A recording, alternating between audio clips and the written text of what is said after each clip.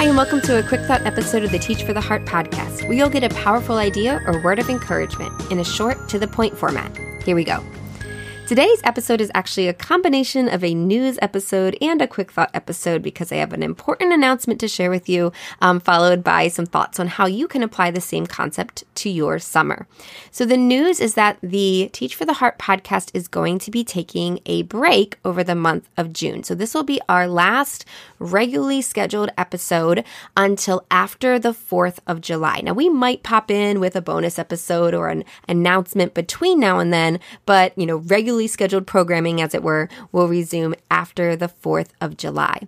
And we're doing this for a few different reasons, but the main reason is to have a rhythm of rest for both us and you. And I think this concept of rhythms of rest, of pausing something good, is really important. And it's something that we don't always practice as much as we should. And I've learned a lot about this rhythm of rest by observing it worked out at our church, Parkside Church, where we're members. And it's been really refreshing and incredible to see these rhythms of rest. I'm going to share a little bit about how I've seen it in our church and then how we applied it to our podcast. And then I want to talk about how you can apply it for your summer as well. So in our church, there are so many ministries, obviously. And well, let me back up a little bit. Before we were at this church, we were at another church where I grew up. And there, a lot of ministries, some ministries were cyclical.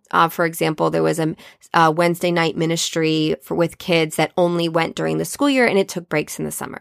But other ministries never had a break. So if you were a Sunday school teacher, that's every week, forever, basically. There's no breaks to that. And there were a lot of ministries like that where they just kind of went always.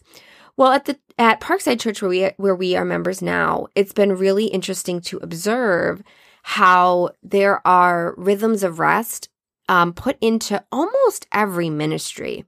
So a lot of, for example, the Sunday school classes or whatever you want to call them for the kids will often take a break for the months of July and August. So in the months of July and August, there are no kids classes for kindergarten on up.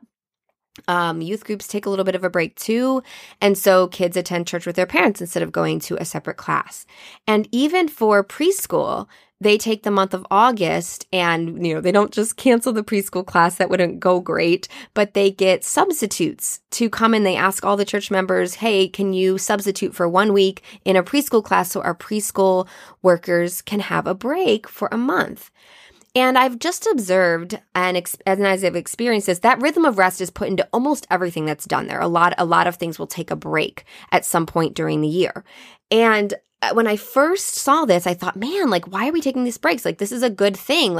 Our adult classes take breaks too. And why are we taking a break? I want to go to this class. I like this class. But as I've been there long enough, I've seen the wisdom in those breaks because they provide a time of refreshment and rest for both the person teaching and the people that attend, just the toll that takes on your schedule. And then when we come back, we're excited to come back. It doesn't feel like a drudgery. It doesn't feel it's I'm really excited to come back to this class and to restart it. And that's one of and that rhythm of rest is part of the reason why we're doing this break for the Teach for the Heart podcast. One of the nice things about teaching is teaching naturally provides that rhythm of rest, right? Every summer is a break. Every, August, September is a fresh start. We are so blessed as teachers to have that rhythm of rest, kind of just baked into our profession.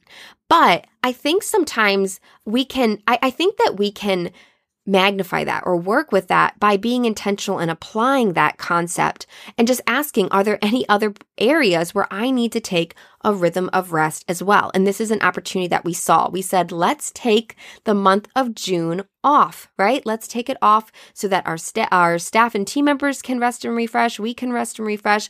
And you have plenty of content to consume. So you can take the month of June off as well. And we'll be back in July, excited to hop in and start thinking about getting ready for back to school. And I just want to encourage you to think about your summer, whether it's already started or whether you still have a few more weeks before it starts.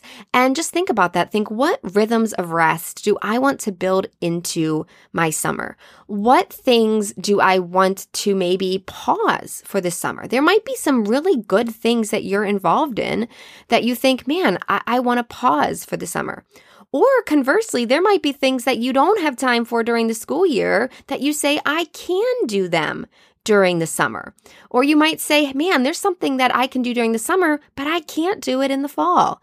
I just want to encourage all of us that things that we're involved in, ministries, things we do with our family, personal habits, some things are great to do all the time, every day, every week, really regularly, and that's really valuable. But there are other things that even though they're good, it can be good to take a break from them, a scheduled break, an intentional break with a scheduled return time. And so just something to think about. Are there things in your life that you want to add for the summer, that you want to subtract from the summer, that you want to plan a break for in the future? And just to think through and to recognize that taking that rest, it's a pattern shown us in Scripture, not only in the Sabbath day, but in the Sabbath years that were ordained in Israel. And I think it's something that we can really find benefit from as well. So with that said, we can't wait to be back with you again in July. In the meantime, you can connect with us on Facebook and our group, teachfortheheart.com/Facebook. We'll also still be sending encouraging emails. Our newsletter will be taking a break as well in the month of June, our Monday mentor moments, and we'll be picking that up after the 4th of July as well, but we'll stay in touch. So if you're not part of our email list, you can join that at teachfortheheart.com right on the homepage there.